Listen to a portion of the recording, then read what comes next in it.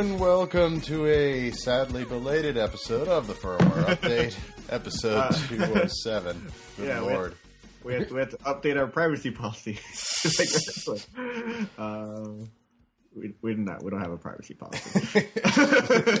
But everybody else does, and boy are they letting us know about it.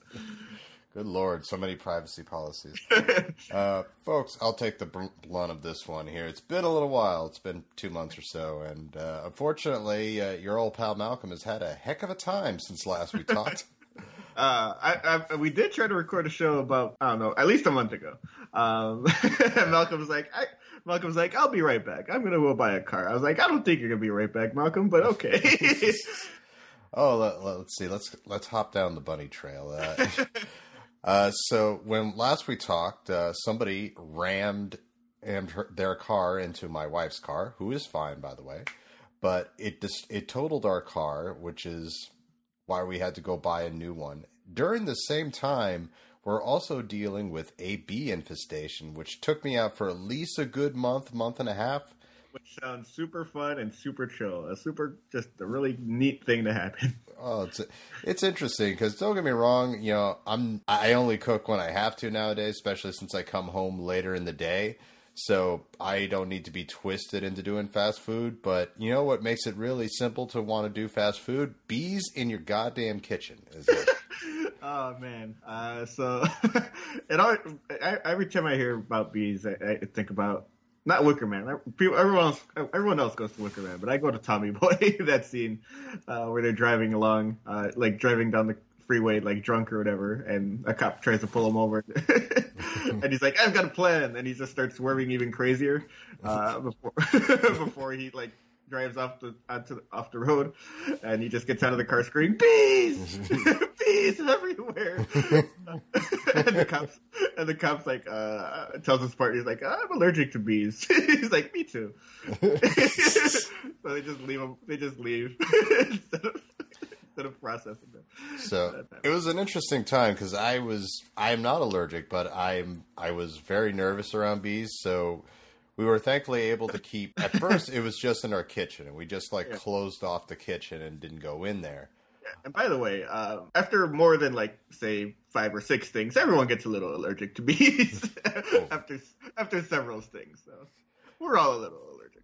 Oh yeah, and in time, however, the bees started coming out through the vents. So, fuck, that's a literal nightmare. It is. It's they were coming into the bathroom, into our rooms, and we would look outside the window. We would see swarms of them, of at least 30 to 40 at all times, right outside our window.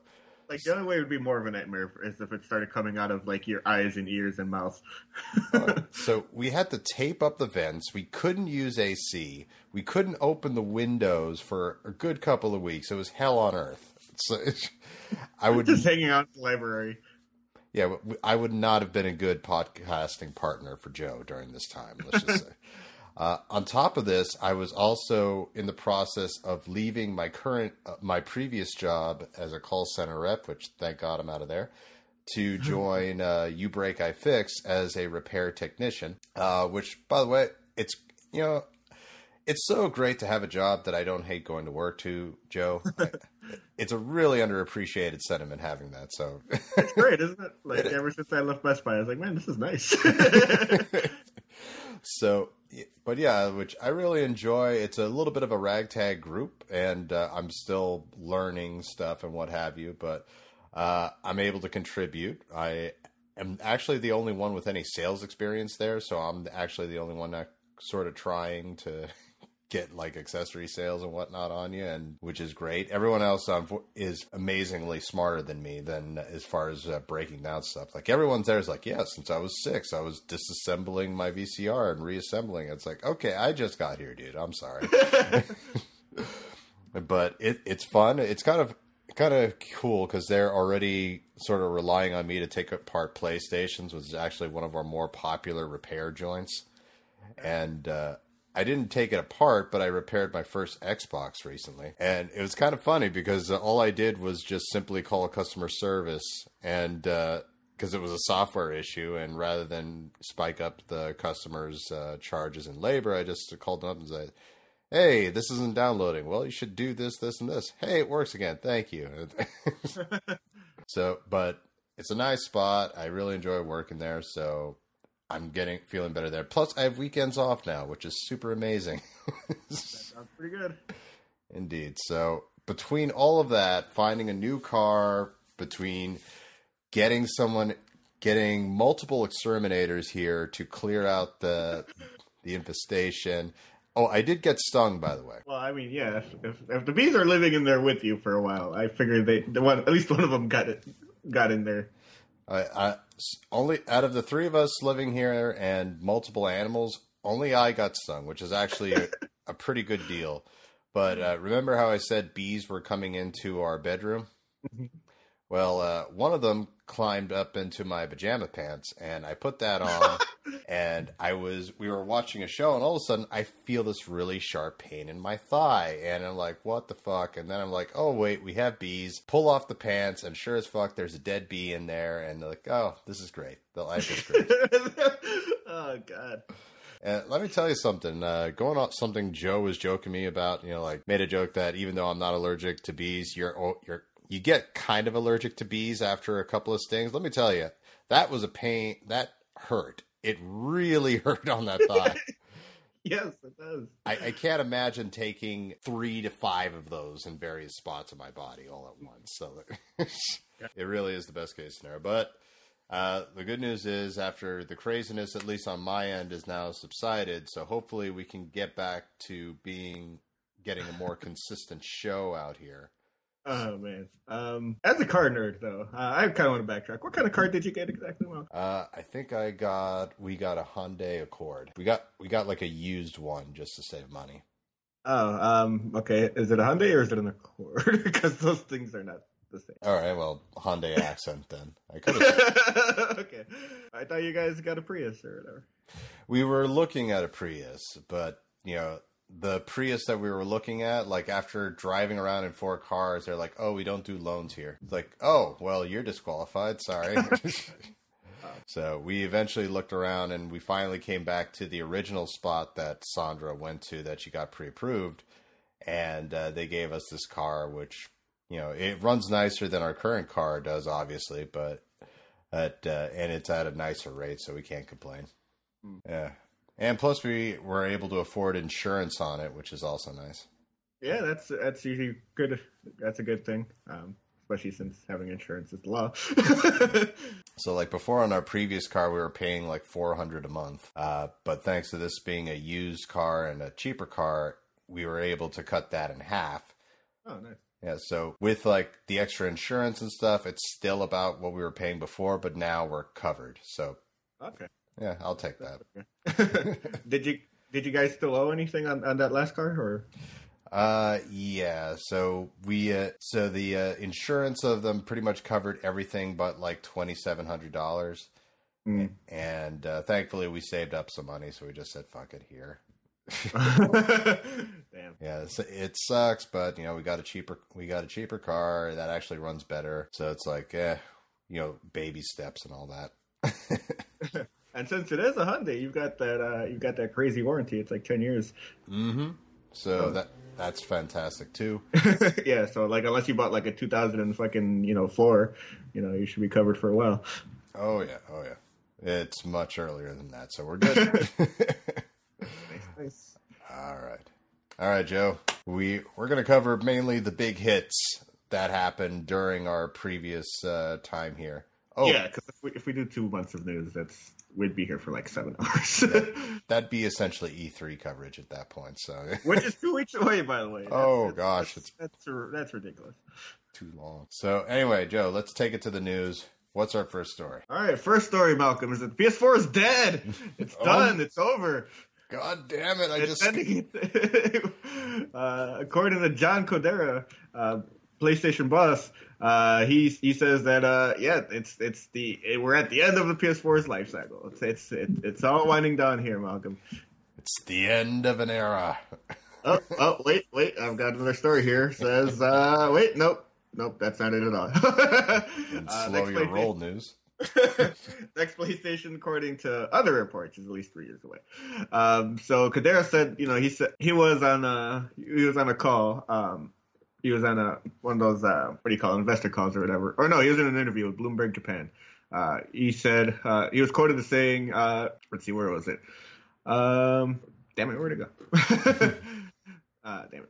Yeah, during their corporate strategy meeting, he said that it was entering the end of its life cycle or whatever, which is just I don't know. It's a weird way to frame that, saying as how I mean, on the one hand, compared to other PlayStations, the PS4 launched almost 5 years ago, so you think about it, it's like all right, it's like maybe is that too far off the truth or whatever, but like it's got we've still got exclusives coming down the pipeline. The PlayStation 4 sold about 80 million units.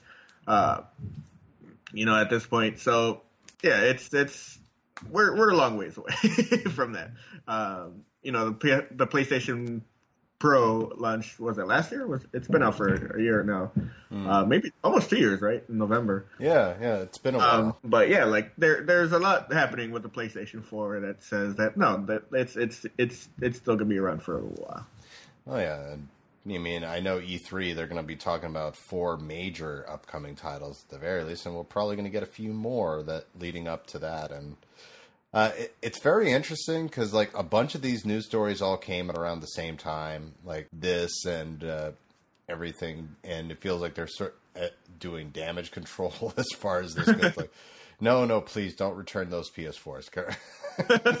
Yeah, according to Kadera, he said, we will use the next 3 years to prepare the next step, to crouch down so that we can jump higher in the future, is what he told the Wall Street Journal. So at least 3 years away. The way these hardware cycles work, as soon as they release one thing, they've already started at least kind of building an outline for whatever the next console would be. So I'm guessing that they've been working on the PlayStation 5 or whatever it's called, not too long after they first released the PS4 in 2013. But to say that, oh yeah, like it's we're done, it's over. It's like not by a long shot. Like you still got some pretty awesome games. Like Spider-Man especially looks friggin' awesome. I'm so excited for Spider-Man. Oh gosh, it's so good. I cannot wait for that. That's going to be one that I budget some money to save up to pre-order for sure.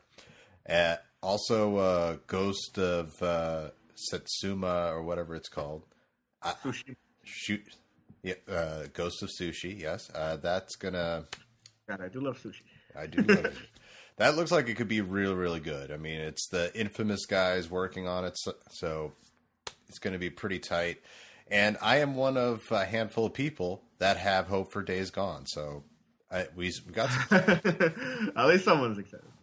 Yeah, I mean, did you see all the gameplay footage that suddenly came out of nowhere last week? Yeah,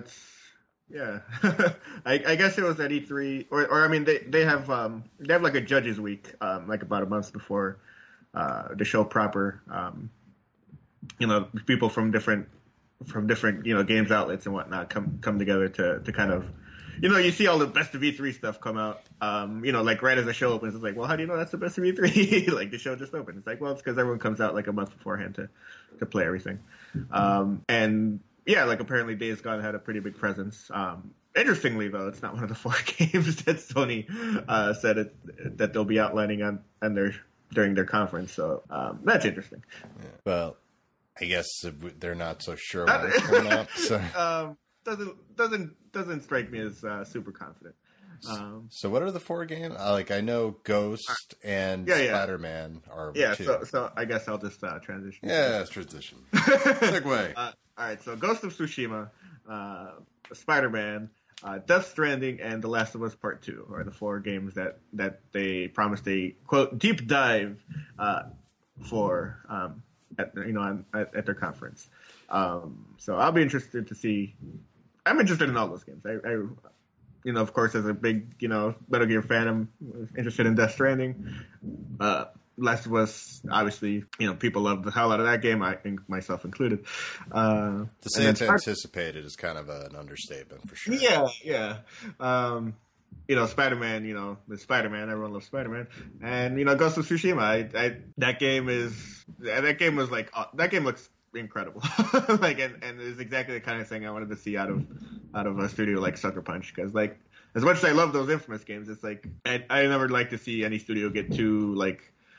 I don't like seeing any studio become like a one-trick pony where it's like, oh yeah, like we do this one franchise. It's like, so for them to say like we're doing this completely different thing. It's like, all right, yeah. It worked great for Guerrilla, didn't it? Yes, it did. What do you think about, because this was part of a big story that, number one, they announced that no hardware will be shown at E3 just to make sure that speculative cloud is dispersed immediately. Yeah. And they said, the main highlights are going to be these 4 games, a quadruple main event, so to speak, but there's still going to be other games talked about for sure. So they'll have like a third party presence for sure. Like I'm pretty sure, like unless something's happened, something's changed on the business end of things, I'm pretty sure, like Black Ops 4 will be on stage or whatever to like, oh yes, first on PlayStation, the DLC, blah blah blah, that kind of thing. So I'm sure there will be other games there, but it'll be interesting to see if they actually announce anything new as far as like a first party thing. I hope so. Yeah, I feel like it'll be fine. I actually do appreciate the fact that they came out and said, no new hardware, don't worry about it. Yeah. It is kind of weird they announced that and then immediately go to the PS4 is in its last life cycle. Oh, man. I mean, I guess it's this. I mean, I guess there's no reason for them to announce any, anything on the hardware front or whatever. But and the PlayStation Vita is basically all but that at this point. I forgot to put it in my notes here, but they did all but dead.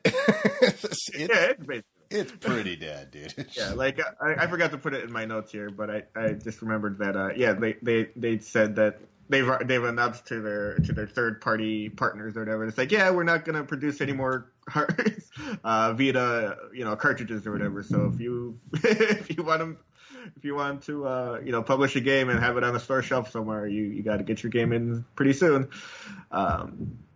And that doesn't mean that you can't put out a Vita game or whatever, because obviously you can put it on the PlayStation Store. But I'd say that's a pretty major step towards winding that handheld down. Going back really quick to E3 though, out of the 4 main eventers there, which game do you think will have the best showing? As much as I'm pretty sure I'm going to love Death Stranding, I'm pretty sure that we're not going to have any idea what the fuck that game actually is until it's out and we get to play it. I will actually go on to say we will probably understand less about Death Stranding after E3.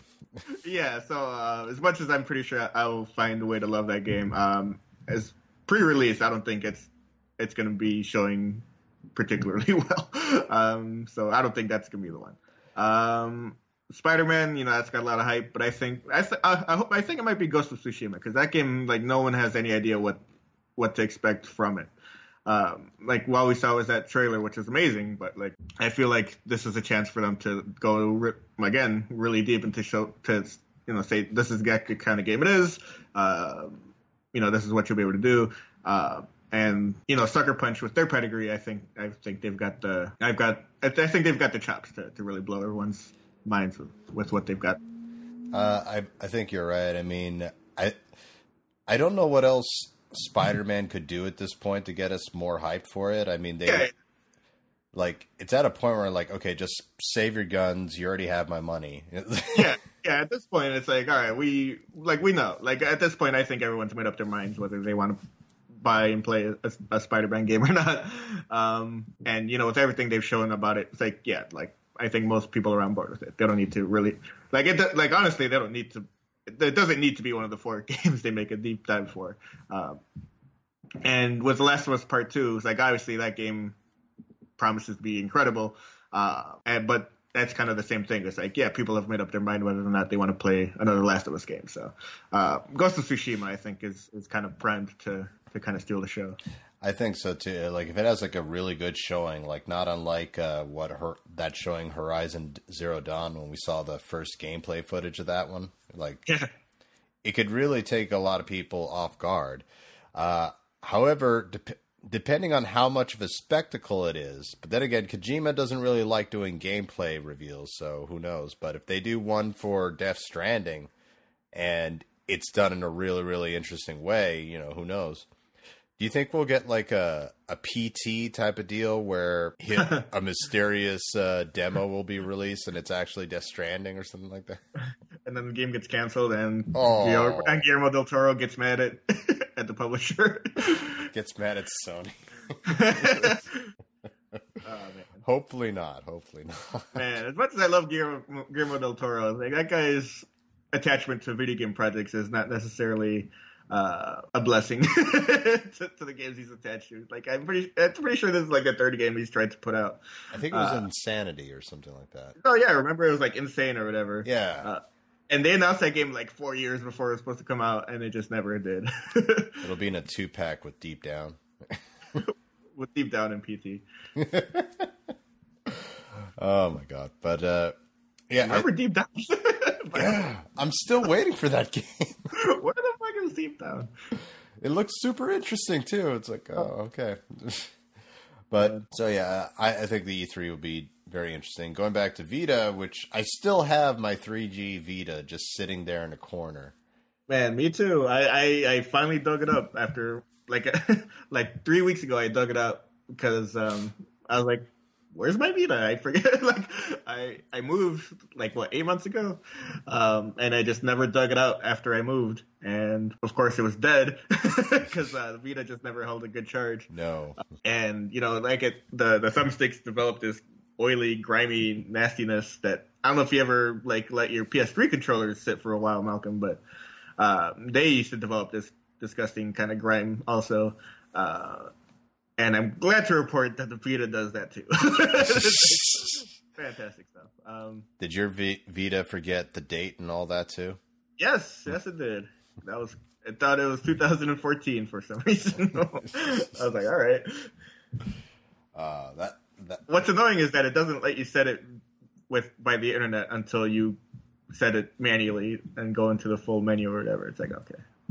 Yeah, that was like one of the more annoying things about the Vita, doing the whole, like, if I didn't touch it for a long time, which could be as little as a week, then you're like, oh, what day is it? Like, god damn it. I know, like, it should have like some onboard memory to store at least that much. You think? I mean, it took like a freaking SIM card, for Pete's sake. Like, man, I love the Vita, but man, don't worry, when the PS5 Switch comes out, then that's going to change everything, right? I hope so. Man, every console should be like the Switch. Yeah. Going forward, like if I can plug it into my TV and take it with me at this point, it's like, man, what are you doing? It's like, oh my god, imagine playing Horizon and God of War on the go, for Pete's sake. So good. Alrighty. So R.I.P. Vita there.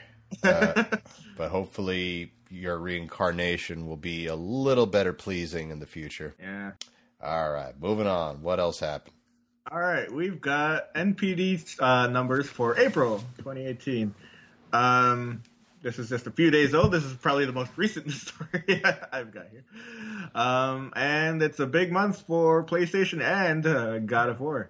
God of War was easily the top selling game of the month, beating out Far Cry 5 at number 2, OMB 18, the show at number 3, the Nintendo Labo Variety Kit at number 4, and Donkey Kong Country Tropical Freeze at number 5. Oh, that did come out. Oh, okay. Yes, the Nintendo Labo, which is incredibly fun. I did buy the Labo for my nephew as a gift, and he's just enamored with it. And I watched him build some of the stuff, and it's super cool.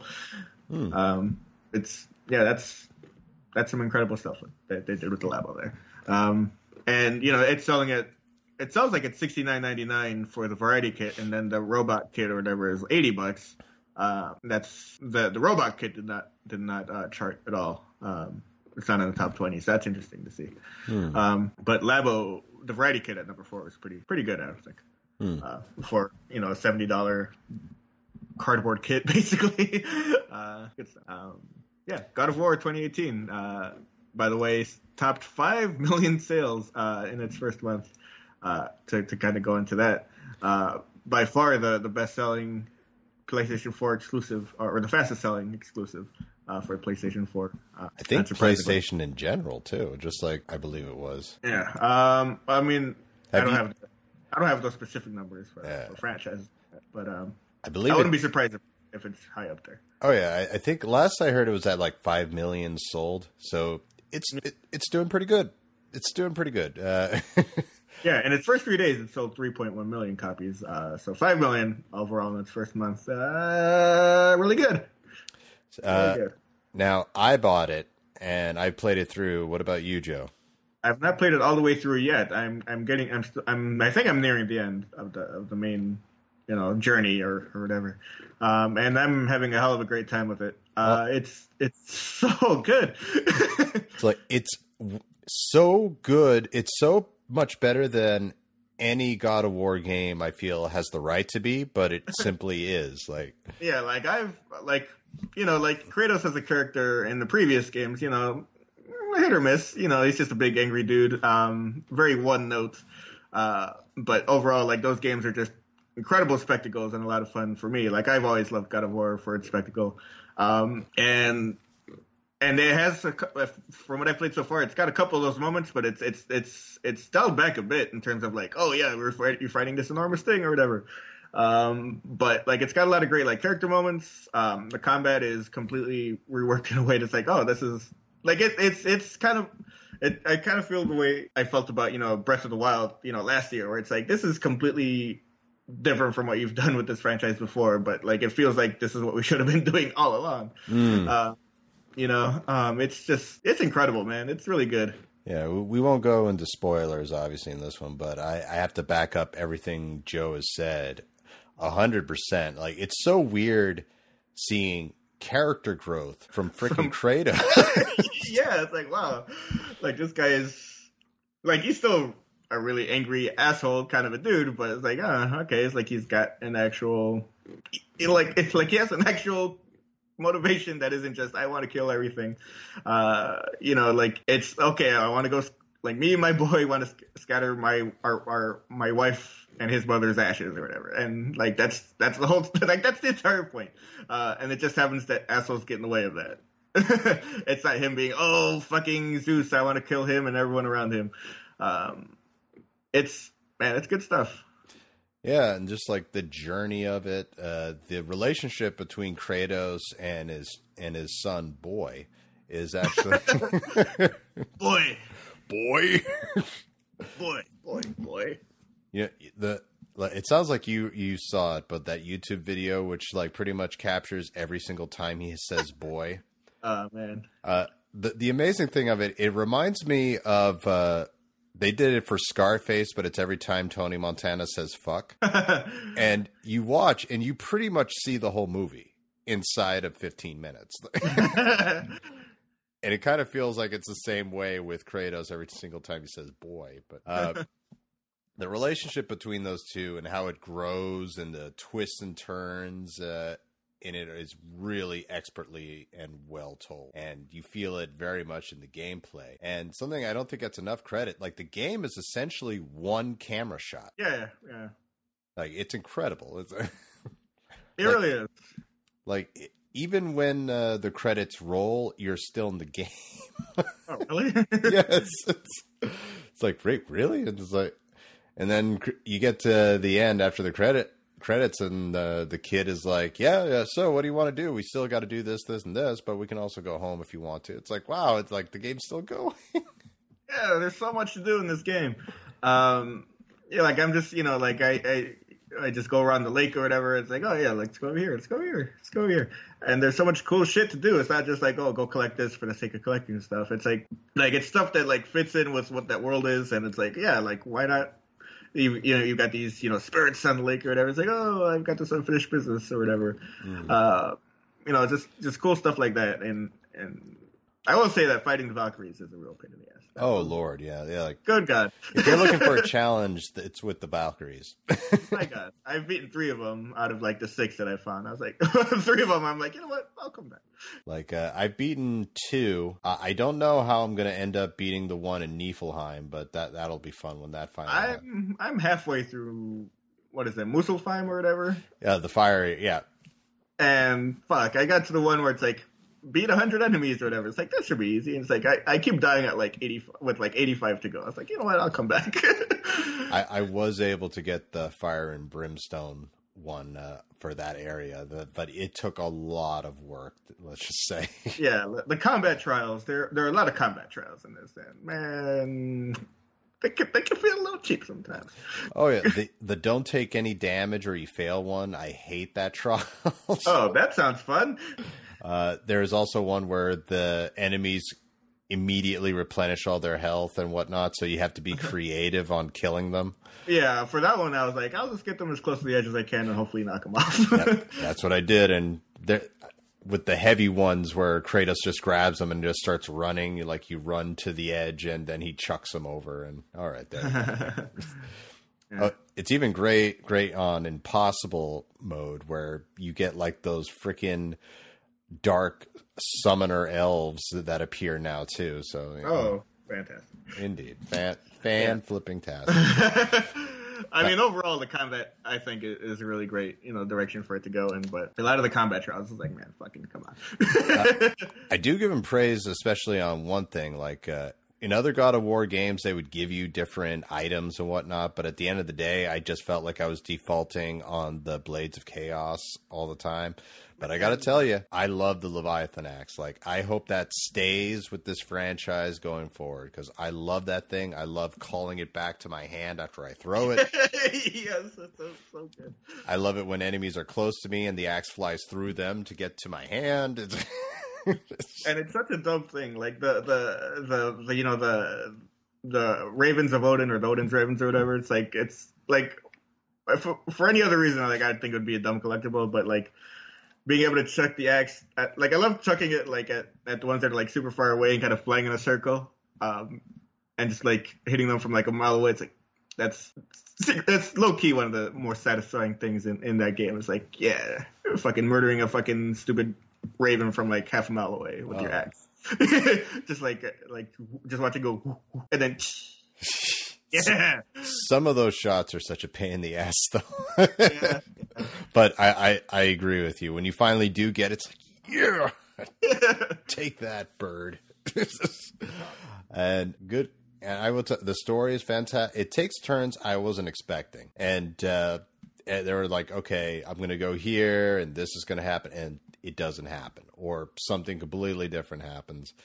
And I love it to death. To say it's worth it is a very big understatement, and it is.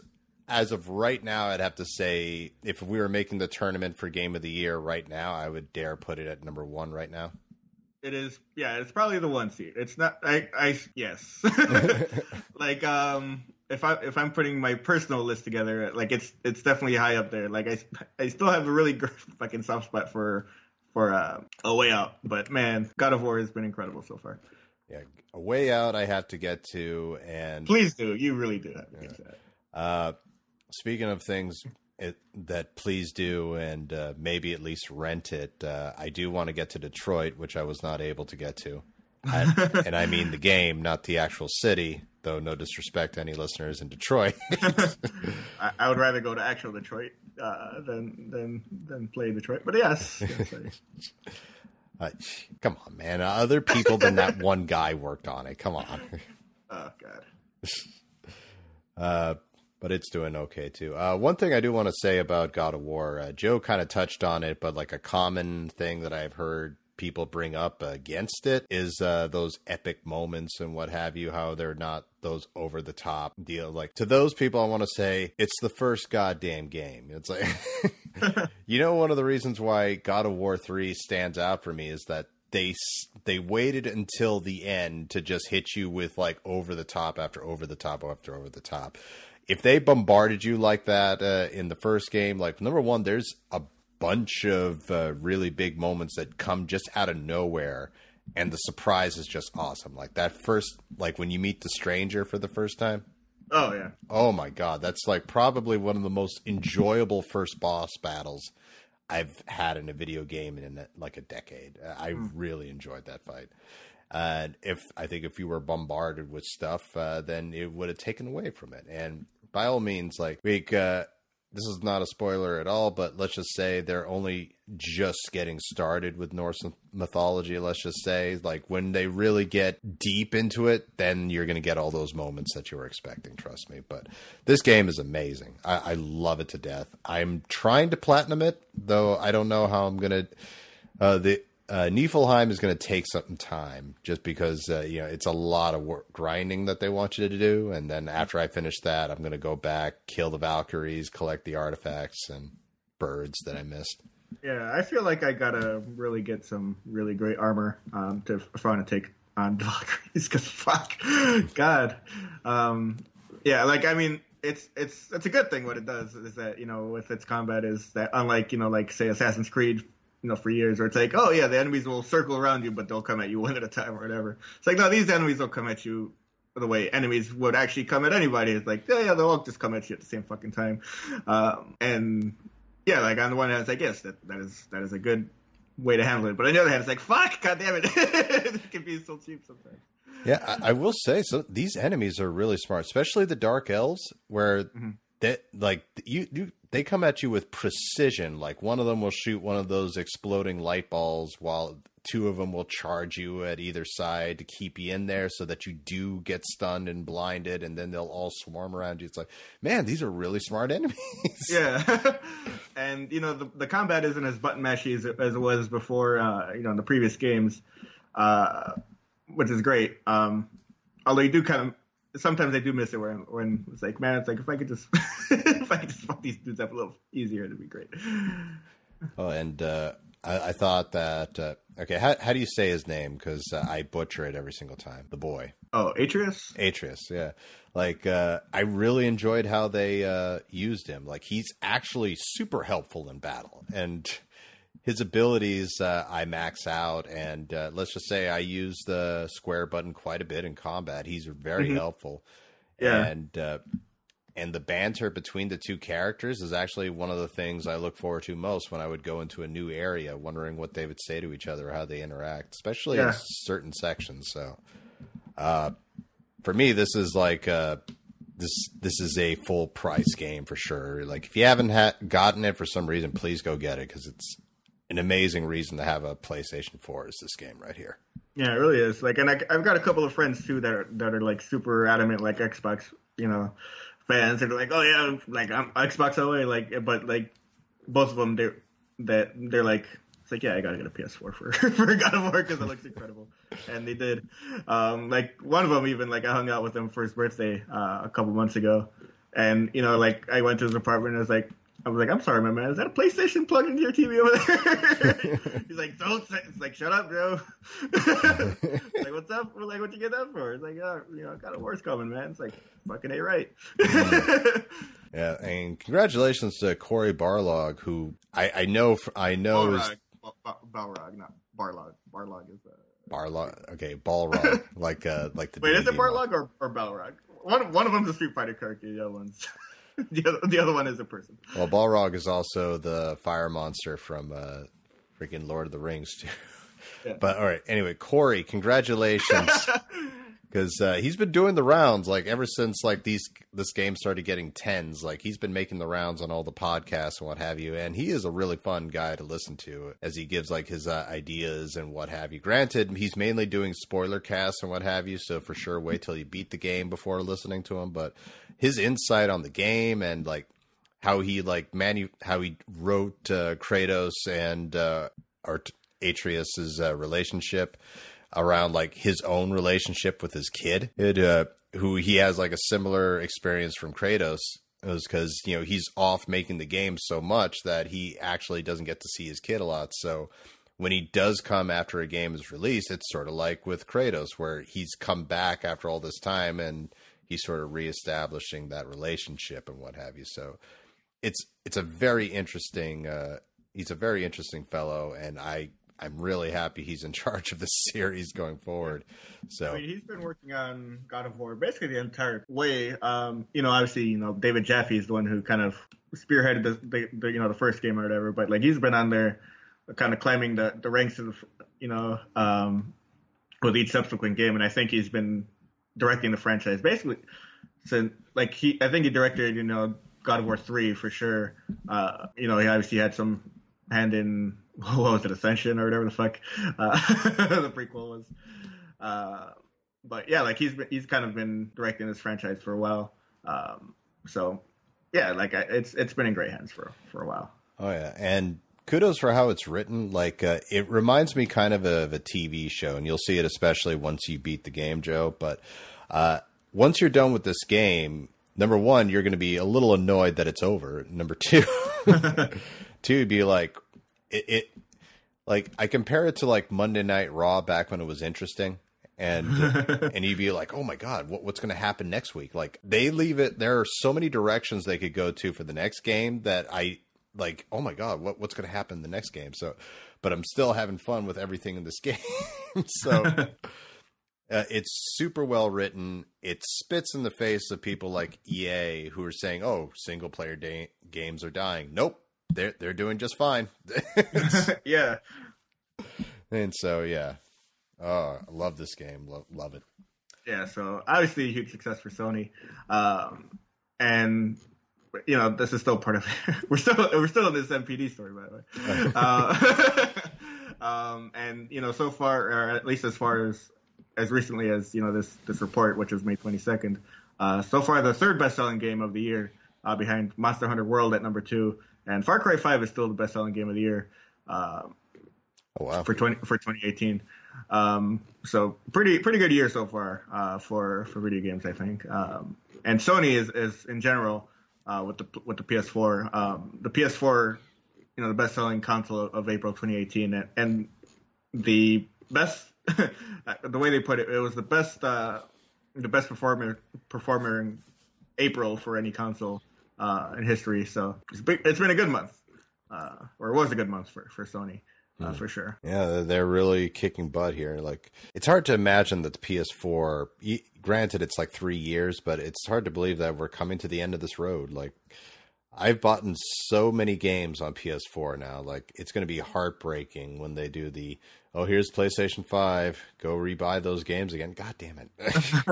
Like, honestly, I may just, unless like the graphics are just ridiculous on the PlayStation 5, I may just keep one of the PlayStation 4s hooked up just so I have access to all the games I've bought. All right. Anyway, what else happened?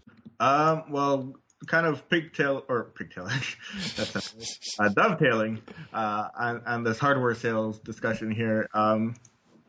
EA, they said something about hardware sales that piecing together what they said and what Sony has said about how the PlayStation 4 is sold. People were able to do some math here, and what they said specifically was, as far as console sales go, they said current generation sales at the end of this year, according to EA, is it about 130 million? Or hold on, let me see here. Jorgensen said that EA expected an install base of 130 million consoles at the end of this year, up from 103 million at the end of 2017.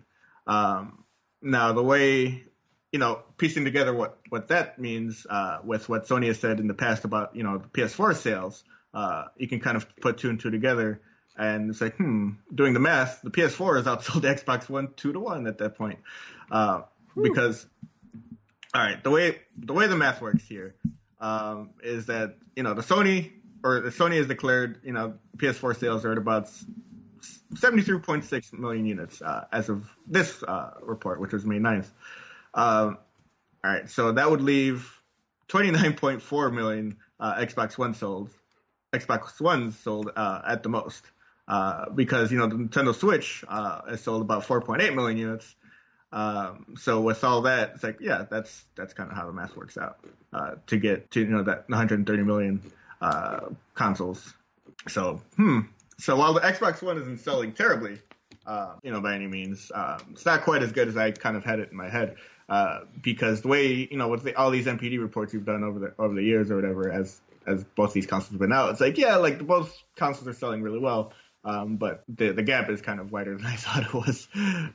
Yeah, like we've said, like Joe said, we've said it multiple times. Like PS4 is winning, yes, but Xbox is still doing well. Even I have to say I underestimated how well that PS4 was doing in comparison. And it's like, let me just say, when we get to a point where Xbox 2, I guess, and PlayStation 5 are announced, it's going to be interesting because let's not forget, it was PS4 and Xbox One that the tide shifted to PlayStation.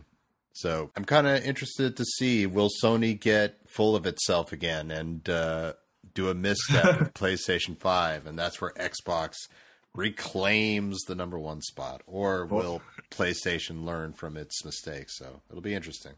Yeah, I mean, there's plenty of history there to hopefully steer them away from that. Between what they did with as they were ready to launch the PS3 and how Microsoft is going to launch Xbox One. Hopefully, they can look at those two past very recent examples and not go that way. But yeah, it's been pretty good for PS4.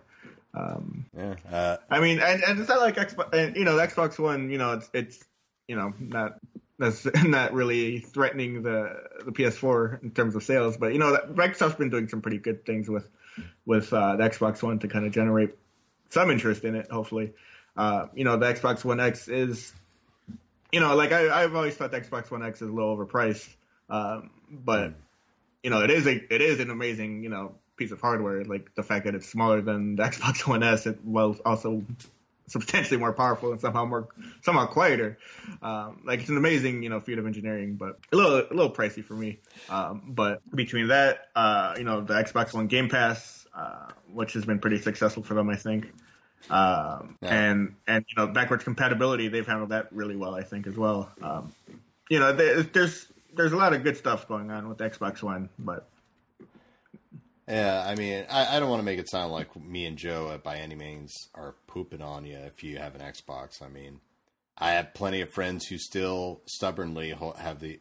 Well, I'm only upset because I wish they had a PS4 so I could play games with them. That's it. But, by all means, if that Xbox makes you happy, then by all means, be happy. Have that Xbox and you have fun. But I will say that, they definitely made some mistakes out of the gate. Something I've noticed over time, and I don't know if you've noticed this, Joe, I hear often, especially in the PlayStation exclusive reviews, that, certain games oh, wow, this game looks amazing on PlayStation Pro. Like God of War was one, Horizon was another one, where it's oh my God, makes having a Pro so worth it.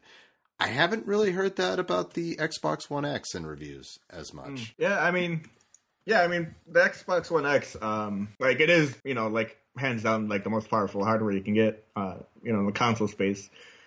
But, without the actual exclusives to back it up, there's, I don't need to buy I don't need $500 to play, a third-party game. That's not a compelling reason. I don't want to play Shadow of War or whatever, on an Xbox One X. It doesn't, I've got a PS4, it runs it fine. Ultimately what the Xbox One needs is they just need more exclusive games because it's just dry over there, man. Yeah, exactly. I'm almost curious if is it going to be like a Switch type of deal where they're making exclusive, but they realize they lost this war, so they're going to save all their exclusives so that they have a really awesome first year with the next console like the Switch did? I don't know. I mean, I guess it depends on what their hardware plans are. They're kind of even though the hardware sales don't reflect that, they're kind of in the same boat as Sony in that they're okay, we just launched Xbox One X. We can't launch an all new Xbox, so soon after that. I kind of see them in the same boat as Sony, where I don't see them making a new Xbox for at least 2 or 3 years. So, I mean, they have to put games out in between that. So we'll see what E3 has in store. Yeah. I'm especially curious with Xbox what they do with the Xbox 2. And by the way, we don't know for sure if that's the name. I'm just being an asshole. No. Yeah, I've with their previous naming conventions, I have zero idea what a new Xbox would be called. It's I have no fucking idea. Yeah, so the Xbox Vista when it comes out, oh god. I'm curious what they do because with the Pro is good. It's a definitely boost in power, but obviously you can see where how they could improve. Like they could just simply be and I don't want to say simply because it's actual achievement, but they could go to the Xbox. They could make one as strong as the Xbox One X, and there's your jump. With the next Xbox, like how do they top the One X, or are they going to do the whole, hey, there are going to be 3 versions of this console too, and you get to pick which one you want? It's like, So I'm kind of curious what they do to like sort of top themselves, Yeah, it'll be interesting to see. Yeah. But mostly they just need games on that fucking thing. They need games, dude. Like, okay, great, it's backwards compatible. Oh, it's like, but you can get an Xbox 360 for that. Yeah. It's like they don't really have that, that killer game that made like, oh, I need to get the Xbox One, in my opinion. And but like their biggest hand is like, hey, remember all this awesome stuff we did on the previous one? It's like, don't get me wrong, I like how they're handling backwards compatibility too, and they're proving that it is like an actual thing that people do want. However, I look at the statistics where it said like 1 billion people are playing backwards compatibility games. And it's like, okay, that's great, but is that because it's that fantastic, or is it because there's nothing else to play? Yeah. I mean, you can only play Recore so many times. Yeah, everyone loves Recore. I mean, I had fun with the physics in Quantum Break as much as the next guy, but Oh fuck, man, I'd push that game out of my mind. It's not great. Oh, and I got to tell you, I was looking forward to that game. I was looking forward to Scalebound. Like, me and the wife were really talking about getting an Xbox One for a little while. And then one got canceled and one got shit reviews. So it's like, yeah, but okay, we'll stick with this PS4 and try that out. Man, Quantum Break, huh? Quantum broke my heart, my God. All right, you got anything else to say on this one, buddy? No. All right, moving on. But speaking of upcoming games here, Malcolm, E3 being 2 weeks away, and a couple weeks ago, Walmart Canada, of all people, kind of blew the lid off of shocked the world. Shocked the world by accidentally revealing a bunch of stuff, by pushing a bunch of pre-order pages before they were supposed to. And Wario64 on Twitter, him being the big scoopmeister that he is, he was able to take a screenshot before they pulled all those listings down. And there's a lot of heavy stuff in here, that some of the stuff that you would expect, some of the stuff that you're like, whoa, really? And one thing even, one of the publishers just went out and said, all right, I guess we're announcing this now. One of those games being, Rage 2, a sequel to a game no one asked for. No one was asking for Rage 2, but here it is. There's trailers and stuff for it and everything now.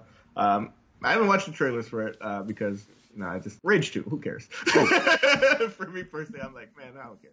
Well, I'll tell you one guy who did. This fella right here, and Rage 2, Malcolm. And it's funny.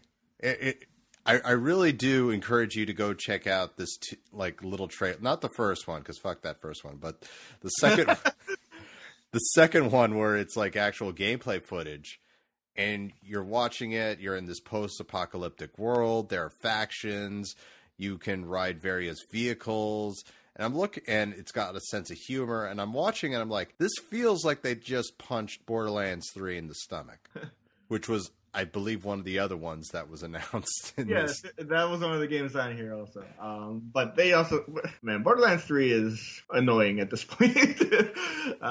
Because, Borderlands 2 came out. What year was that when Borderlands 2 came out? It's been a while. It's like 2011 at this point? Yeah, something? It's been like a hot decade at this point. 2012 or something crazy. Definitely before, because...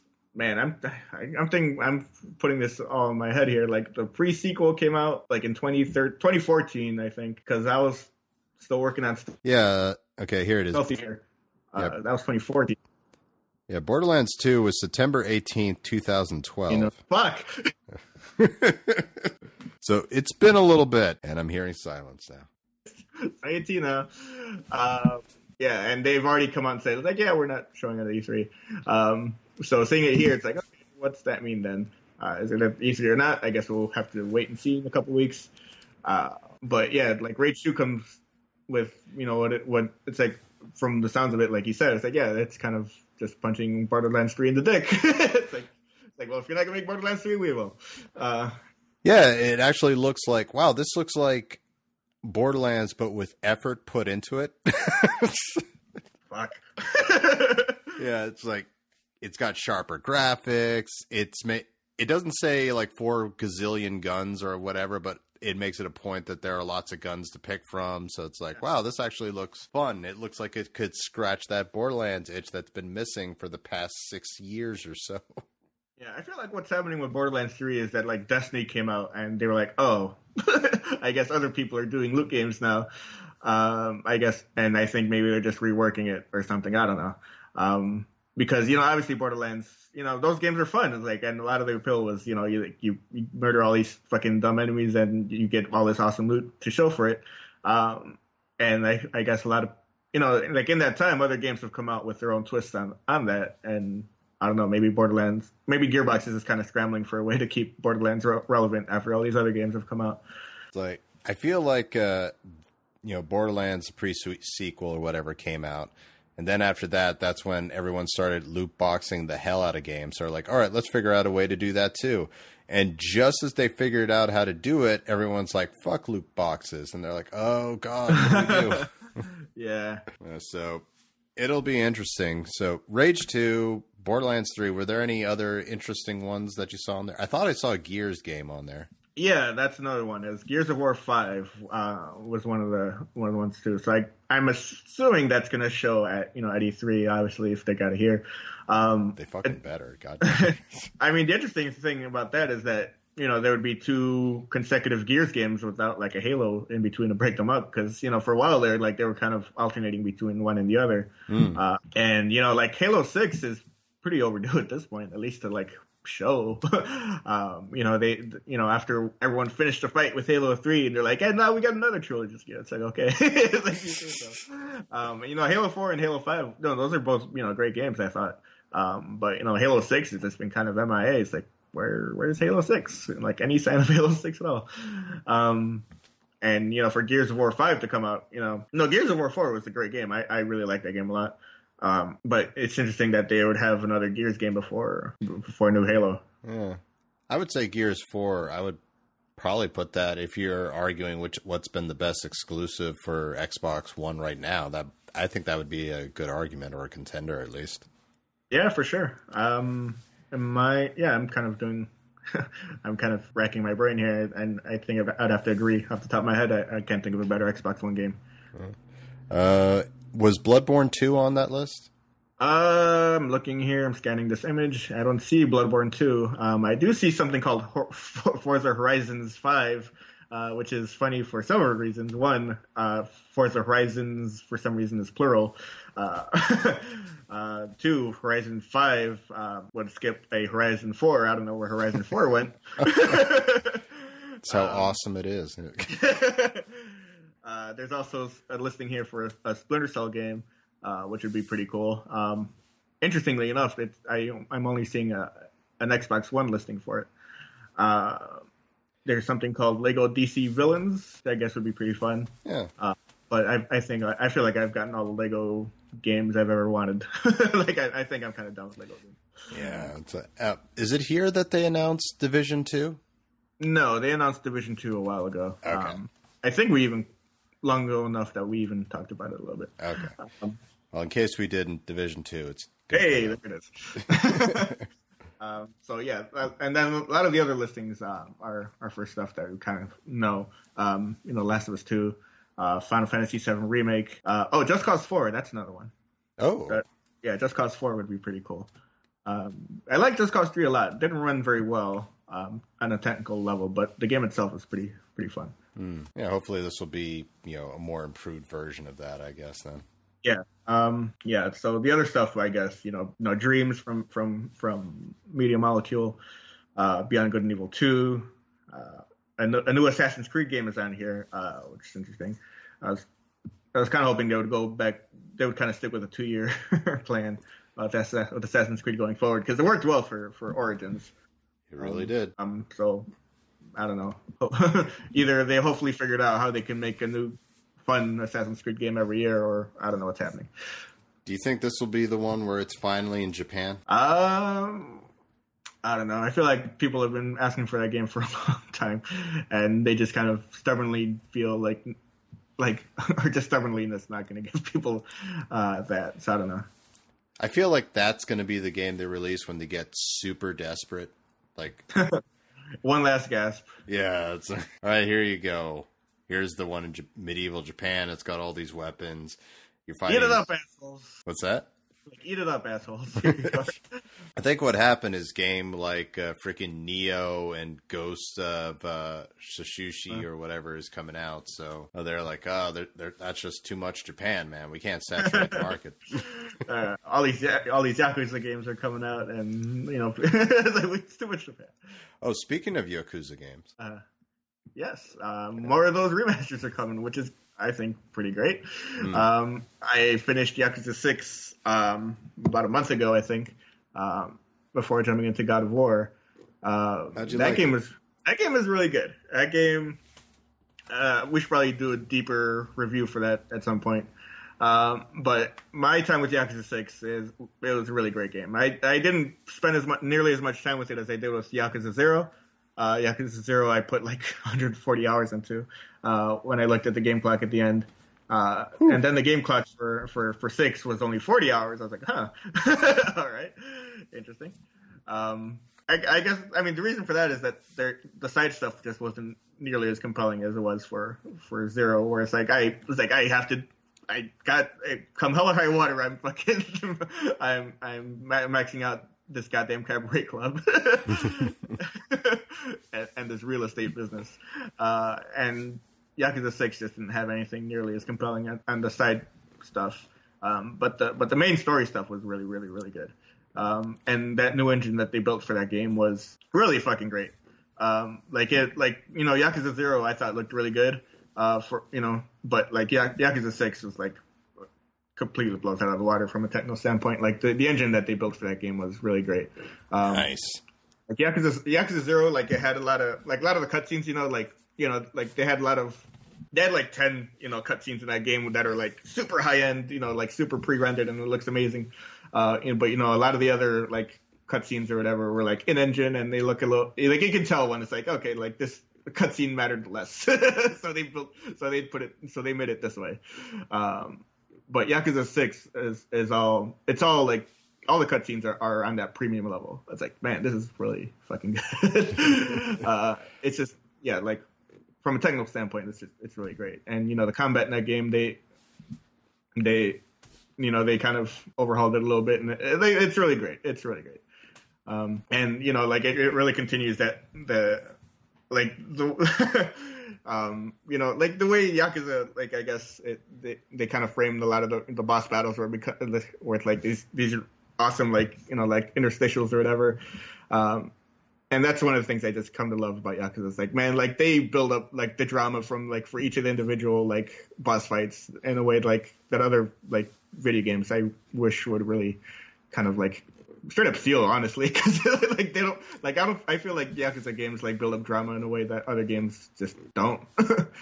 Yeah, some of those boss battles, like I've never had so much drama and emphasis and power, for lack of a better term, to take on essentially an old guy. Or yeah, like this guy is like 40 years your senior, but like the way like. Between the way that like they flash their name and like where they stand in the Yakuza organization or whatever, it's like it's like this guy, he runs this family, and the way like like Kiryu and like that guy, it's like they clash and like in their and they kick each other at the same time. It's like their name here. It's like, oh shit, it's going down now. It's oh my god! Like I remember in Yakuza 0. Goro takes on that Chinese hitman Lo Wang.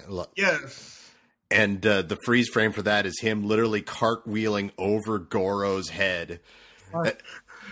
And he's like, Hitman, Lao Gang. I'm like, Jesus Christ. You're like, oh, like it feels like the most important thing in the world. Oh my lord, yes. Every single boss fight in these games. Ah, God, I just love them so much. I every time I think about Yakuza and how much fun I've had with 0 and 6, it's like I just kick myself for not fucking playing these games sooner. As you rightfully should. Yeah. God damn, it's so good. And you're going to get lucky with 3 especially. So with this pretty much announces we're remastering every single one. Basically, yeah, because like we've got Yakuza 0, obviously, and 6. Those are the 2 all-new games. But, you know, Kiwami, that came out last year too. Kiwami 2 is coming out very soon. Or Kiwami 2. Yeah, that's like this month, isn't it? Or next month? I think it was like August. Oh, yeah, that's right, August. Yeah. So, but yeah, it's still pretty soon. And, 3 is actually, you're going to get pretty lucky with there because that one, the version that the United States got, that for whatever reason, Sega was like, well, maybe the Americans don't like all this Japanese stuff in there, so let's try to cut all of it out. And, were people pissed when they got that game. Let me tell you.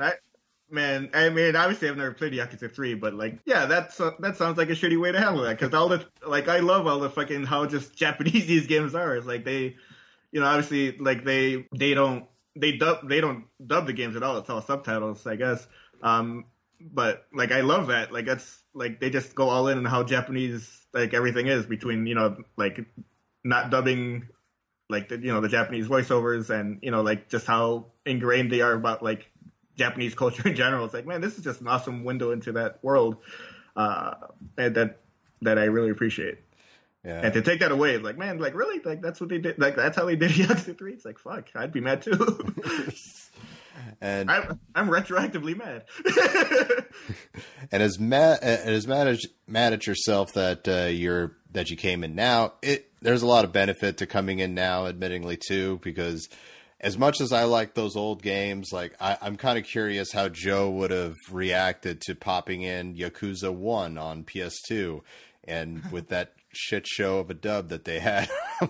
It's like literally Mark Hamill's the only one trying. He played Gore. Yeah, like I learned about that after. I was like, really? They got Mark Hamill for fucking to play Majima here?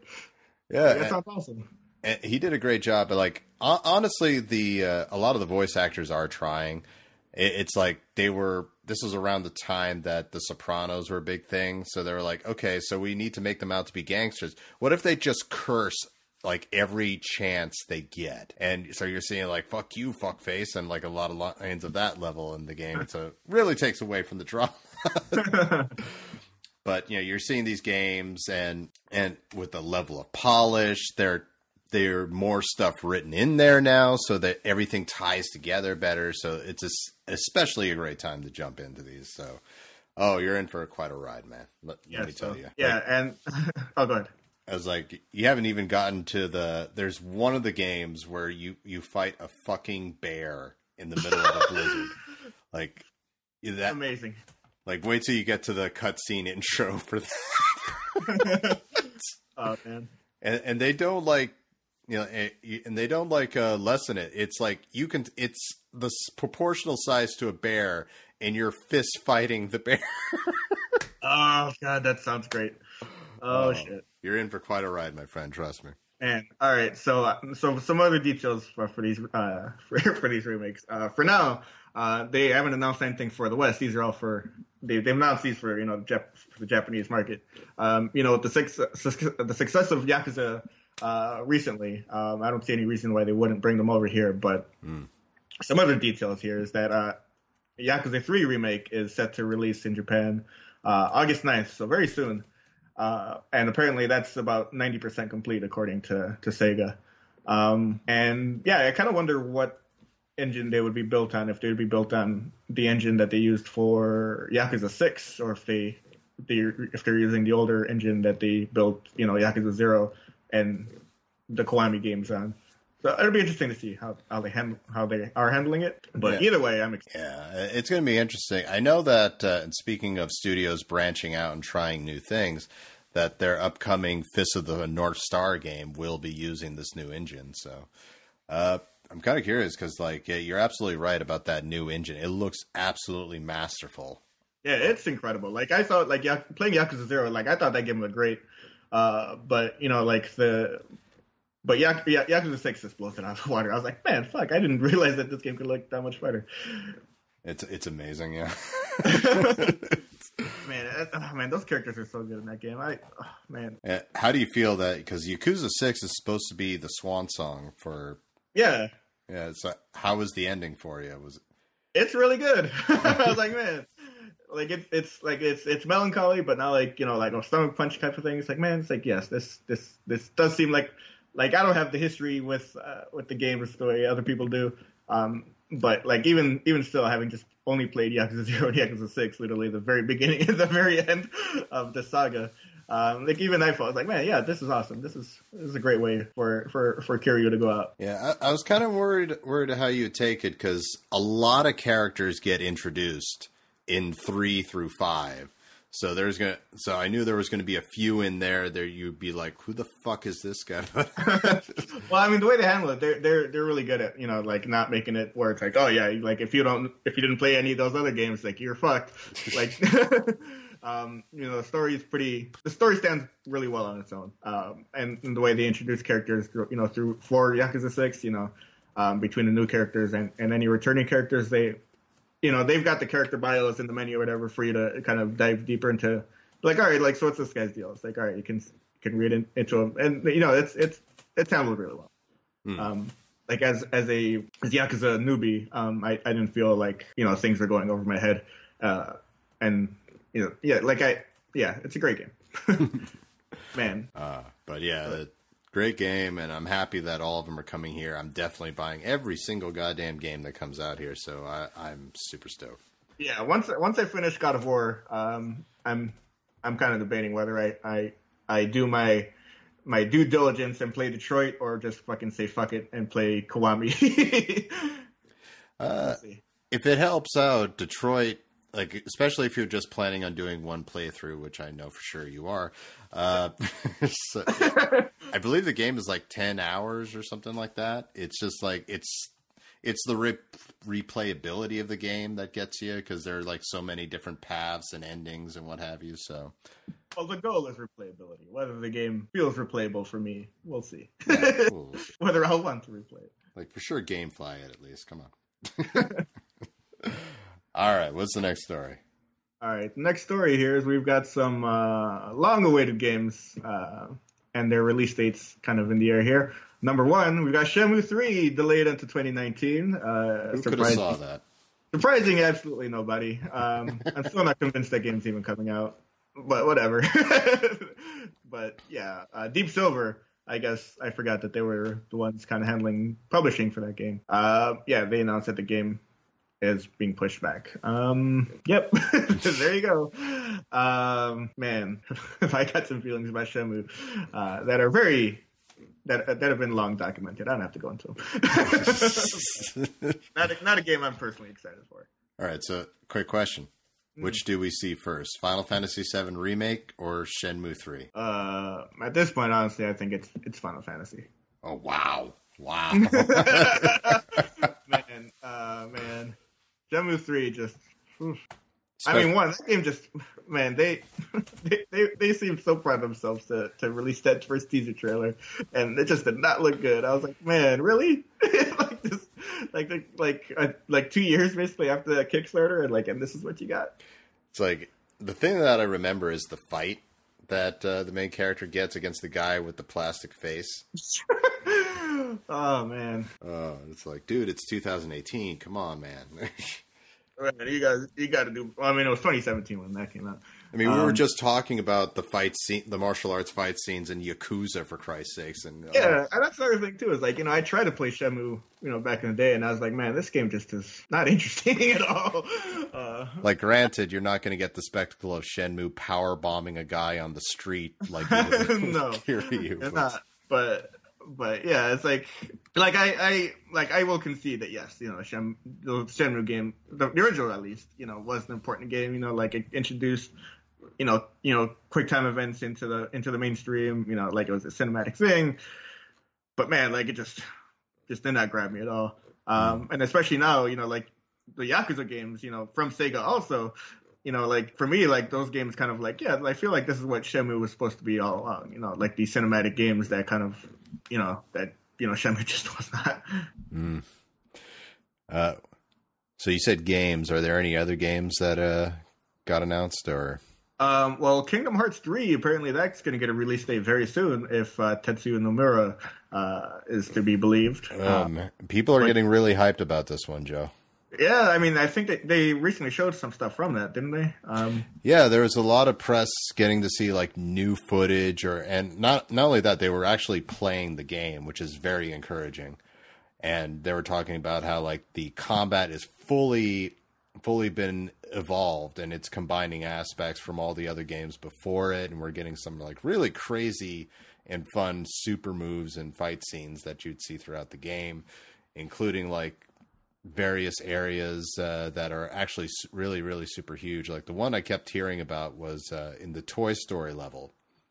You actually go to a toy store where if you just play it through normally, you can get through the area really quick, but you can actually explore the toy store, and there's like so many stores and so many secrets throughout it. Like each one feels like this massive area that you could explore, which is really, really amazing. So like the gameplay footage looks super fun, especially like essentially jumping off something, and Sora does like this skydive, and which turns into this jumping attack into a group of enemies, and it looks and feels super good. I'm hoping it plays super good, as this feels like this is it. We're finally there at the end, which feels crazy because this has been a long run with Kingdom Hearts here. Yes, I mean they announced this fucking game at E3 2013, and obviously Kingdom Hearts 2 came out a long time before that. So, Kingdom Hearts 3, even before, he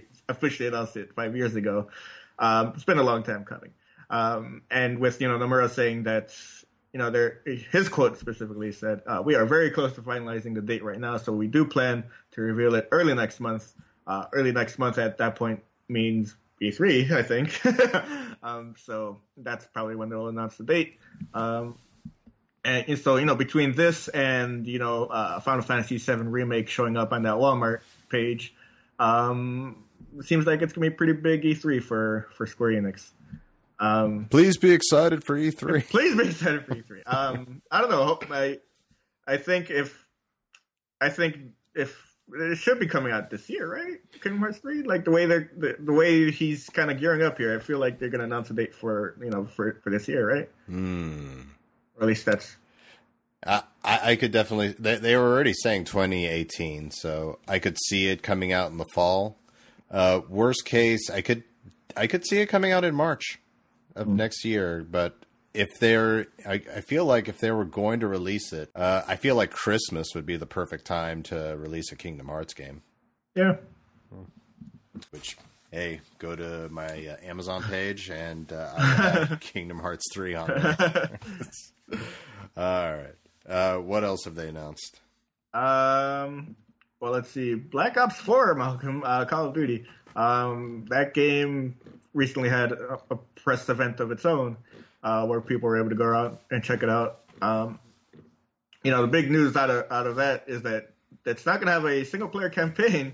It is going to be all basically multiplayer and zombies mode, which is a very interesting way to handle Call of Duty. Because, a lot of people, a not insignificant number of people, play Call of Duty for the campaign. Obviously most of the people who play that game for the multiplayer. But, for me, Call of Duty is always, I'll check out the campaign, play for 6 hours, sell the game back. Not going to happen with Black Ops 4, apparently. I actually don't keep in mind I'm someone who doesn't play Call of Duty, so take me with a grain of salt, but I really don't like it because number one, they're going to keep it at $59.99 despite the fact that it's just a multiplayer game, which was like one of the issues I had with the first Battlefront game that they started releasing. And it feels like there should be a lot more to it if this is going to be pure multiplayer. So it's interesting. It reminds me of what EA was saying, like, oh, no one does multiplayer game, no one does single player anymore. But I don't know. I'm not a fan of it personally. What do you think? Yeah, it's weird because I mean they're calling it Black Ops 4, right? So I mean obviously there's 3 Black Ops games before that all had stories. So it's interesting to call it this Black Ops 4 and then just not continue that story at all.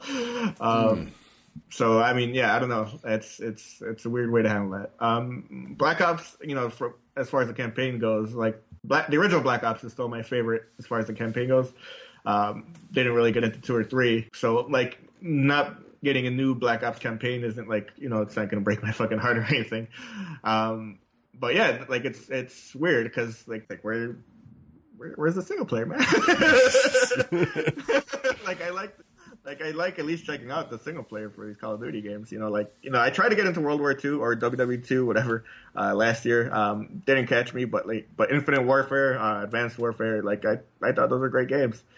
And they had like these amazing set pieces and amazing stories that felt like action movies. So I did enjoy them.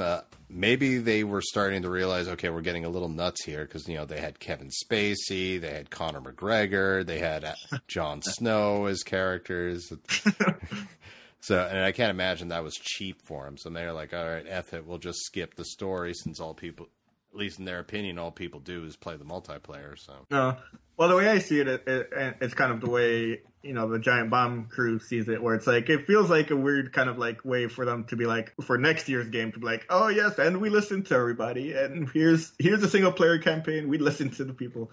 Like it feels like a weird way to kind of like preemptively cop out next year when they bring back a single player game. But yeah, so they're basically putting all their chips down on multiplayer for this one. And they've got a couple of big changes for it. For one, they're jumping in on the battle royale train, and bringing that mode into Call of Duty. They didn't have that, for people to play, but they've said that it's going to be huge maps or whatever. We'll see how many players they put on those maps or whatever. But it's interesting to see Call of Duty kind of jump on that particular bandwagon. And another interesting change that they've got is that they don't have automatic health regeneration anymore the way they've had, for years and years. You can still recover health, but you have to like press a button, like the way you reload your gun, you have to press a button to like recharge your health. So that's weird.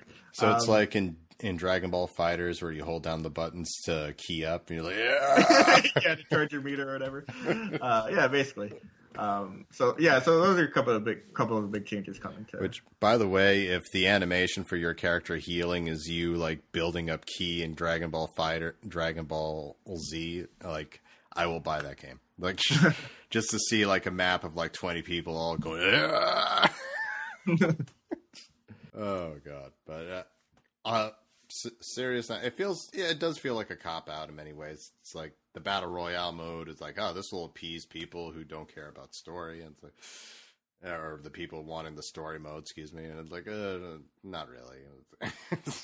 Yeah, for me personally, like without the single player campaign, like that gives me literally zero reason to play the new Call of Duty game. It's going to be very interesting / telling how this game does. Because if it fails, then there you go. Okay, people want the single player. But if it sells just as well as any other Call of Duty one, then we may have to say goodbye to any sort of, single player story mode or campaign mode in Call of Duty going forward. Yeah, I mean, like, I kind of wish it would at least do what people were kind of hoping they would do a few years ago. It's like, maybe piece out the multiplayer and the single player. Offer them each for like, $40 for each, and then like $60 for a package or whatever. Yeah. I can see that being pretty fair, actually. But no. No, of course not. On the other side of the battlefield, Battlefield 5 was also announced by EA.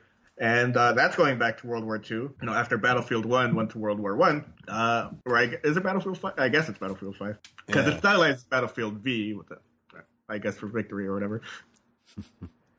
Yeah, it's weird, like, because it feels like we just got this with Call of Duty, but it's like we're returning to our roots. I remember being in the promotion or whatever. It's like, okay. Let's break out the muskets. But, yeah. I know they didn't have muskets for World War II. No, they did not. But the interesting thing with Battlefield 5, what they're doing with their DLC is that all the DLC for the game will be free. There will be no season pass the way basically every other Battlefield game. And, I think it feels like this is kind of like a response to, let's say, Battlefront with EA Star Wars Battlefront game. That went over like a lead balloon, the way they handled the DLC for that. So with this, they're just going to offer, content updates for this game for free. And they will have microtransactions, but it will all be cosmetic stuff. Everything that they add to the game from a competitive standpoint will be free. So that's cool. Yeah, it kind of reminds me of Monster Hunter World, where literally the only thing you could purchase was like gestures and stuff like that. Yeah. So, yeah, that's cool. I hope it works out for them pretty well. Yeah. And yeah, so I imagine obviously that they're going to go into this game much deeper come E3 in a couple of weeks. But it'll be interesting to see if they kind of jump on the Battle Royale train as well. And Battlefield is a game that's much more suited to a mode like that anyway, because Battlefield, it's got these huge maps with huge player counts or whatever. So it feels like they could just kind of slot that in there, much more easily than Call of Duty can. So we'll see what happens with these two games. Mm-hmm. All right. And there's a lady on the cover too, which kind of made people upset because people are assholes. Oh, come on. Like, it's not historically accurate. It's like, are you sure about that? Good Lord. All right. Well, is there anything else that got release dates or? Let's see. Oh, yes. The Wolf Among Us Season 2 has been delayed to 2019. Hooray. Yeah, I'm kind of excited about that one. The first one was great. A definite surprise for me. I really enjoyed it. So yeah, that game. And it's been such a long time coming to get a second season of that. But yeah, apparently Telltale says on its official website that the delay comes as the result of a few fundamental changes here at Telltale since we first announced the game last summer. I'm assuming that means the giant layoffs that they had last year, where they laid off 25% of their employees. But yeah, hopefully that game comes together because the first season was, again, really great. All right. What's the next story? Let's see. We got a couple more stories here. Speaking of layoffs and closures, unfortunately, Boss Key Productions, that's the name of the game. That studio has been shuttered. It's gone. And that studio was headed up by Cliff Bleszinski. He, famously worked on the first few Gears of War games with Epic Games. He worked on Unreal Tournament. The game that they put out was, Lawbreakers. That's so disheartening. Yeah, and that game just did not take off at all, unfortunately. And they very quickly try to jump on the Battle Royale wagon as well. They're like, this is our last ditch effort to get someone to play our stuff. And apparently that game was shaping up pretty well. It was called Radical Heights. But unfortunately, not enough people bought into that either. So unfortunately, that studio is now closed. Yeah. I feel bad because, for the moment that game got announced, especially when I heard the release date, I was like, wow, this sort of feels like it's going out to die. Because I remember there was like a ton of different games coming out. Like, it was the wrong time for this game to come out. Yeah, for sure. It's like, I still haven't actually seen any gameplay footage. It's sort of like Overwatch, what they were going for, right? Or yeah, I mean, I'm assuming that the game was, in production before, Overwatch came out. But yeah, the timing of it wasn't great for them, because, Overwatch did come out and, that kind of ate everybody's lunch. What was it? Battleborn 2 kind of ate it as well, because of Overwatch. And yeah, sucks. It does, and Overwatch is still eating people's lunch. Like, I have my boss at work, he has like a computer specifically for Twitch at work. It's actually pretty amazing, but all he does is watch Overwatch on it. Yeah. But it sucks because how many people worked at that studio? At Bosky Productions, I'm not sure. Yeah, I mean, it sucks anytime we have to report on something like this, especially. Yeah, because the studio it was about 65 employees according to this Wikipedia page. Yeah, I mean, the studio was only founded 4 years ago. Cliffy B being a very He's one of the few like people that you would consider like one of the few auteurs in the games industry. You've got people like Miyamoto and Kojima and Cliff Brzezinski was I wouldn't personally put him on the same level as those two guys, but like he's definitely really high up there.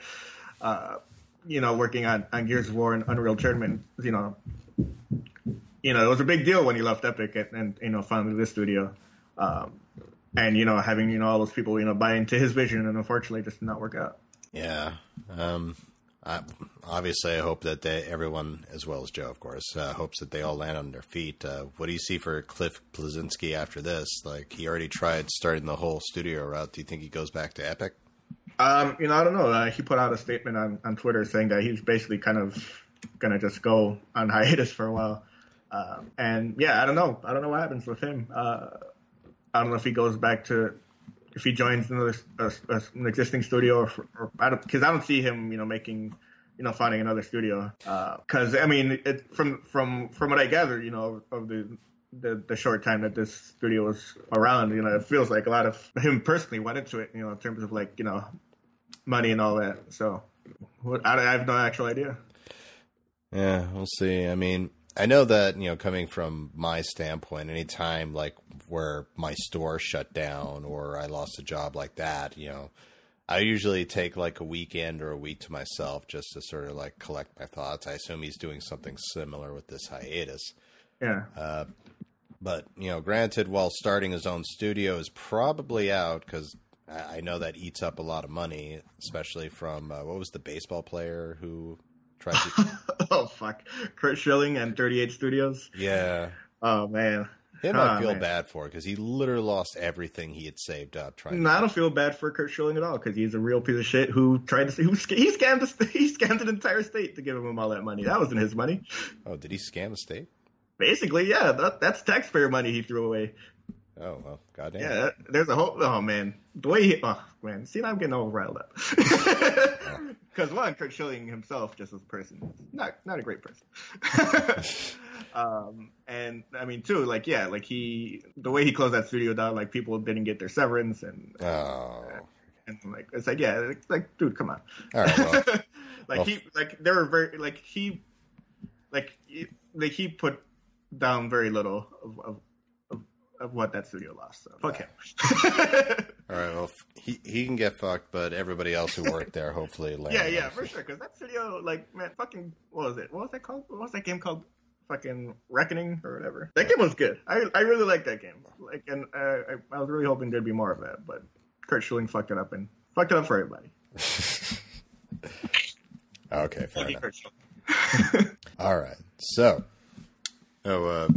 With that being said, hopefully Cliff Bleszinski and everybody else lands on their feet okay. I think Bleszinski could pretty much, while he can't do another studio, he pretty much has a license to drive. He just needs to fill out an application as far as staying in the industry, but we'll see what he does. Yeah, I don't see him making another studio. I don't see another, like, I don't see him, like, I don't see people, like, giving him money for another studio. Yeah. I'm sure Epic would take him back with open arms. I don't know how that separation went down, but you got to think they would love to have him back afterward. Yeah, because interestingly enough, like one of the last things he did at Epic was he like I forget what show exactly that they announced the game at, but he helped announce Fortnite back in 2013 or 2014 or whatever. That's doing pretty good. All right, and what's the last story we got? Let's see. One of the last stories I've got here is that Sony is releasing, or with a third-party partner, an officially licensed performance controller for PS4. Not unlike the way Microsoft has the Elite controller. Sony is partnering up with this company, Scuff Vantage, to release a Pro controller basically for PS4. And it looks pretty good. It's going to be very pricey, though. It's a steal at $200. Yeah, it's a lot. The wired model is $169.99. The wireless one is $199. But yeah, you can order that through scuffgaming.com. And man, I mean, I mean, it's the price isn't really the sticking point here because the Elite controller for Xbox, that's not cheap either. That's a $150 accessory, and that sells extremely well for Microsoft. So there is a market for this kind of thing. Oh yeah. But yeah, like if you're into that kind of thing, you're gonna get something similar offered to you for the PS4. Yeah, it's like, do you know what kind of advantages it gives you over the normal controller? Or a great number of advantages, Malcolm. For one, you've got these little paddles on the back that kind of function as the shoulder buttons. That way you can you can map them to anything. I think you can map them to the face buttons. That way you can press square or circle without taking your thumb off of the right stick. That type of thing. The kind of stuff that the split second functions that make the difference at pro level, first person shooting gaming and all that kind of stuff. You can change the thumbsticks to different heights and sensitivities. You can take out the rumble motors if you want. A whole lot of stuff. It's very extensive. All right. Well, maybe I'll save up some money there, but yeah. It's a little annoying that it feels like a little too late, because, granted it's 3 years, but we're towards the end of the PS4 life cycle. Meanwhile, the Elite, I think, was announced before launch. Yeah, the PS4's got one foot in the grave, Malcolm. It's the end of a road. I'm bringing mine into GameStop to pre-order for the game PS5 right now. Yeah, definitely should do that. Get a jump on. Oh man. Also trading in my TV because I'm assuming we'll be at 5K by the time PS5 comes out. Malcolm will be at 8K. Oh, 8K is an actual thing. Good Lord. I know that LG is making those TVs you can roll up like a poster. Oh man, I got an email from Best Buy saying that my Geek Squad protection on my TV is about a month away from expiring. Kind of wondering what to do about that. Hey. Maybe my TV falls off my TV stand. Yeah, who knows, man? Who knows? And maybe I pay the difference on a better TV. All right, what's the last story you got there? Last story I've got here is that Rainbow Skies, a game that's been so long in development that the first on the first day of StealthyBox.com, we had a number of stories kind of ready to go. One of them was an interview about this game 5 years ago, Malcolm. So it's a long time coming. Good Lord, yeah. Yeah. So that game is finally coming out June 26th on PS4, PS3, and Vita. Man, that's a very long time coming. Rainbow Moon, you'll remember, came out way back in 2012. And that was a game I liked a lot. I put a lot of hours into Rainbow Moon. Rainbow Skies, kind of, being the sequel to that. I remember looking forward to this game for a very long time. It's like, okay, it's been so long since they've talked about this game that I had to just now look it up as to what the hell Joe's been talking about. And then I heard Rainbow Moon, like, oh my God, I haven't heard that name in a hot minute. Yeah. But that was a fun game. So, hopefully this follows suit. Yeah. And I don't know if it's going to be cross-buy, but it's definitely going to be cross-save. Okay. For those people who still have a Vita when this comes out. So, I mean, the developer, SideQuest Studios, they've been very supportive of the Vita. They've got a couple of other Vita games out. And yeah, they love that Vita. Good for them. Glad somebody loves it. Indeed. Well, on that note of love, that does it for this week's episode. Well, this episode of the firmware update. Yeah, don't make it sound like we're making episodes every week. What the hell? We are definitely going to try this. You'll hear from us literally a lot sooner this time around. We're expecting to have a prediction show ready for you to come out about E3. And of course, we'll be doing our usual reports on E3, which once again, 2 weeks away. Good Lord. Goddamn. So, yeah. Thankfully, it's not on a D&D weekend, or otherwise there might be some issue there. So, yeah. But folks, we're looking to come back at a normal pace for us. Hopefully like 2 episodes a month, if not more. So keep an eye out for that. Folks, thank you so much for listening. If you enjoyed what you heard, you can follow us. You can follow us on such places as if you're on your Apple device, go to your podcast app. Hey, there we are. Or just hit that subscribe button, and you'll get every single episode. Also, 5-star review with something written greatly helps out the show. We're actually sitting at a 5.5 right now on the podcast app, so you know, Joe. Oh. Yeah, can't get any better than that. If you've got an Android device, never fear. We're on Podbean, which is free. You can download us and subscribe to us right then and there. You can also find us on such apps such as Pocket Cast, which me and Joe highly recommend. I just found the trim the silence option on the podcast, as well as speeding it up, which greatly helps, let me tell you. We are looking into a possible situation with Stitcher Radio, but that is another option right now. For some reason, our last episode did not load up there, so we'll keep an eye on it there. On top of that, we've got our own website, thefirmup.com, where we got every single episode where you could download straight up and just put however you want to listen to it on there, as well as any articles written by Joe. You can also find us on Patreon, patreon.com/thefirmup. If you want to if 2 episodes a month isn't enough for you and you want more, hey, we've got options on how you can get more from us. As soon as we get some subscribers, we'll do bonus content, as well as hey, if we get enough, maybe we go back to being weekly. But every little bit helps, so thank you to Tyler right now. And once again, patreon.com/thefirmup. It will help us immensely get more content out there. You can also find us on Twitter at PSMount for me, at Once23 for Joe, and at The Firm Up for the show. And Joe, is there anything else I'm forgetting? No, that's about the long and short of it. All right, folks, we'll see you next time. All right, adios.